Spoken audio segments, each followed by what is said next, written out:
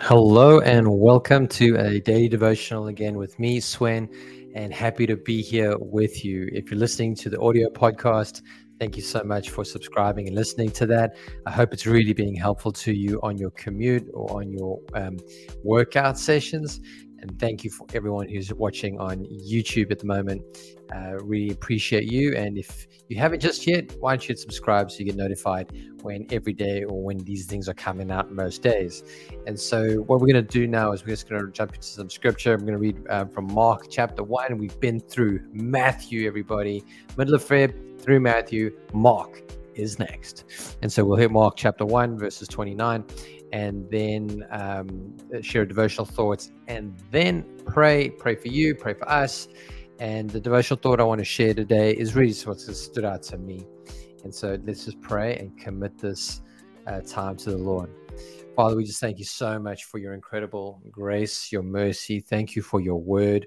I pray that you would speak to us through your word. Help us to, our hearts to catch attention to what your words are saying. And so lead us by your Holy Spirit. In Jesus' name, amen. So here we go, diving in.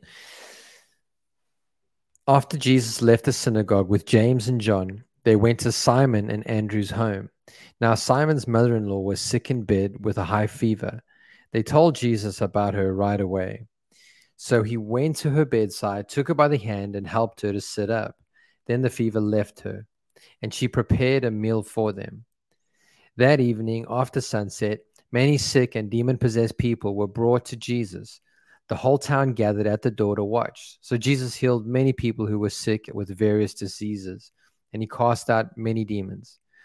But because the demons knew who he was, he did not allow them to speak. Before daybreak, the next morning, Jesus got up and went out to an isolated place to pray. Later, Simon and the others went out to find him. When they found him, they said, "Everyone is looking for you." But Jesus replied, "We must go on to other towns as well, and I will preach to them too. That is why I came." So he traveled through the region of Galilee, preaching in the synagogues and casting out demons. A man with leprosy came and knelt in front of Jesus, begging to be healed. "If you are willing, you can heal me and make me clean," he said. Moved with compassion, Jesus reached out and touched him. "I am willing," he said. "Be healed." Instantly, the leprosy disappeared, and the man was healed. Then Jesus sent him on his way with a stern warning. "Don't tell anyone about this. Instead, go to the priest and let him examine you. Take along the offering required by the law of Moses, and for those who have been healed of leprosy. This will be a public testimony that you have been cleansed." But the man went and spread the word, proclaiming to everyone what had happened. As a result, large crowds soon surrounded Jesus, and he couldn't publicly enter a town anyway. He had to stay in the secluded places, but people from everywhere kept coming to him. And that's as far as I'm going to read today. And I don't know if you're interested in this, but what I'm reading out of is a 1-year Bible. It is it's really cool in the way that it actually just gives you the day, then it gives you Old Testament, New Testament, Proverbs, and it gives you a Psalm to read. So it breaks it up nicely. So I just open up the day and I read.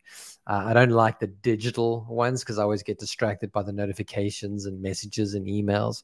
So I love reading through this, and so I've changed it up in the year, and I'm reading the Bible fully this year. And I think with everybody that's listening and watching, you'll be part of that journey as well. We won't get through the whole Bible together, but we'll get through significant portions together. And just where we are in this passage, I think it's so amazing. Jesus, man, there's none like Jesus. He is absolutely incredible. I mean, you knew this already, but he heals his sick not his sick mother-in-law, Peter's sick mother-in-law. He casts out demons. He commands them to be quiet because they're declaring who he is to the people around him. He heals a leper, and he commands the leper to be quiet and not spread the news about him everywhere. And the leper does it anyway. I mean, if it was you and me, we would probably let the demons speak and proclaim the glory of God. And we would probably let the leper go out and tell everybody what's going on. But Jesus had a plan and he had a purpose, and that didn't stop him from healing or doing good to people and setting people free. But it became so tense in that time where it says he couldn't even enter some of the towns, in fact, any of the towns, because his fame had grown so much. The healer, the deliverer, the preacher of the truth, the declarer of the kingdom, the one who might be Messiah in the eyes of the people. They all were flocking to him in the towns. And so the towns got so full that he actually couldn't enter into the towns to minister anymore. So he stayed in secluded places. Pretty much put it this way, he stayed in hard to reach places. Like you'd have to walk away from the town. You would have to let go of the safety and security of your home, and you have to go find Jesus out in the wilderness somewhere, some secluded place. Make sure you packed enough food and water and clothing and all of that. You traveled with people. But it said that people from everywhere kept coming to him. I don't know about you, but that makes me stop and think. Jesus was so profound in his day when he was walking with the people of his day, walking, healing, speaking, all of that. He was so profound that he was so attractive to everyone. The religious leaders wanted to be around him because they wanted to catch him out, and minds were being blown as well, but they couldn't believe what he was saying. Everyday people like you and me were astounded by his preaching. His preaching had authority. He helped our friends. He helped us. He healed. He set people free. And he was so attractive because he didn't push people away. But he also didn't make it super easy for people to find him. He stayed in the secluded places, but people went to him anyway. And do you know what stands out to me about that is that, I think if it was our strategy, we would probably set up like a stadium event in a town. But Jesus, for some reason, was okay to be secluded and make it difficult for people to find him, or at least let it be inconvenient for people to find him. And we live in such a convenience-driven culture that if it's not convenient, I don't know if, like, honestly, for me, if plans are not convenient, am I going to go? Am I going to drive where we live to like a 30-minute drive somewhere just for the sake of it? No. When I speak to friends from other cities in our nation, they're like, "Yeah, that's an easy drive," but it's a bit inconvenient. And I wonder if the Christianity fits into convenience culture. Personally, I don't think it does. I think there are things that we need to do, like help people as much as possible.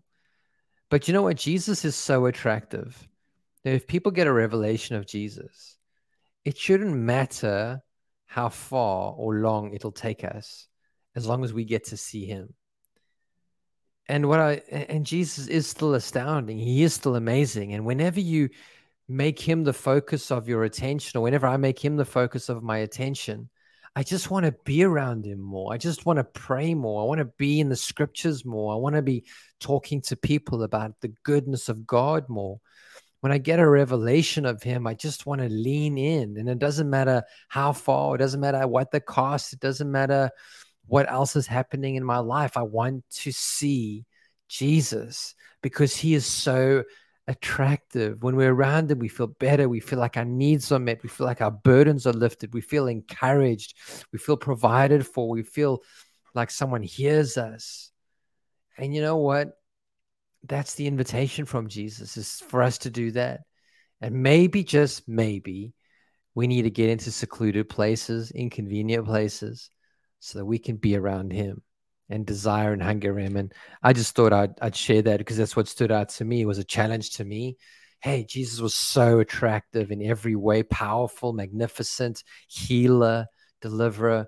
And people went at the expense of themselves to be around him. I think for me, I want to carry on with that attitude that, hey, Lord, whatever it takes, I want to be around you. I want to be about the things that you're doing. And I hope that that might stir in your heart today as well, that on your way to work, on your way home, or whenever you're watching or listening to this, that today that you would be stirred with that same thought of, Jesus, I just want to be around you because you're amazing. And I don't want to take it for granted. I want to lean in. So I want to pray for you today. Father, I thank you.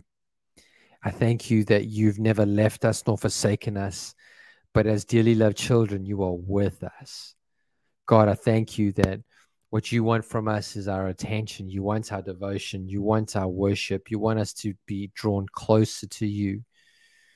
And I just pray, Father, that we would get a revelation of Jesus, that we would be so attracted by Jesus that no matter where he wants us, we'll go. We'll be there. No matter the cost, we will go. No matter the inconvenience, that we will go because we want to be with you. And so I pray that you'd help us to find those moments in our day, every day, so we can know you more, be captivated by the wonder of your presence. In Jesus' name I pray. Amen. God bless you guys. Have an absolutely awesome day, evening, moment. I'll catch you again soon.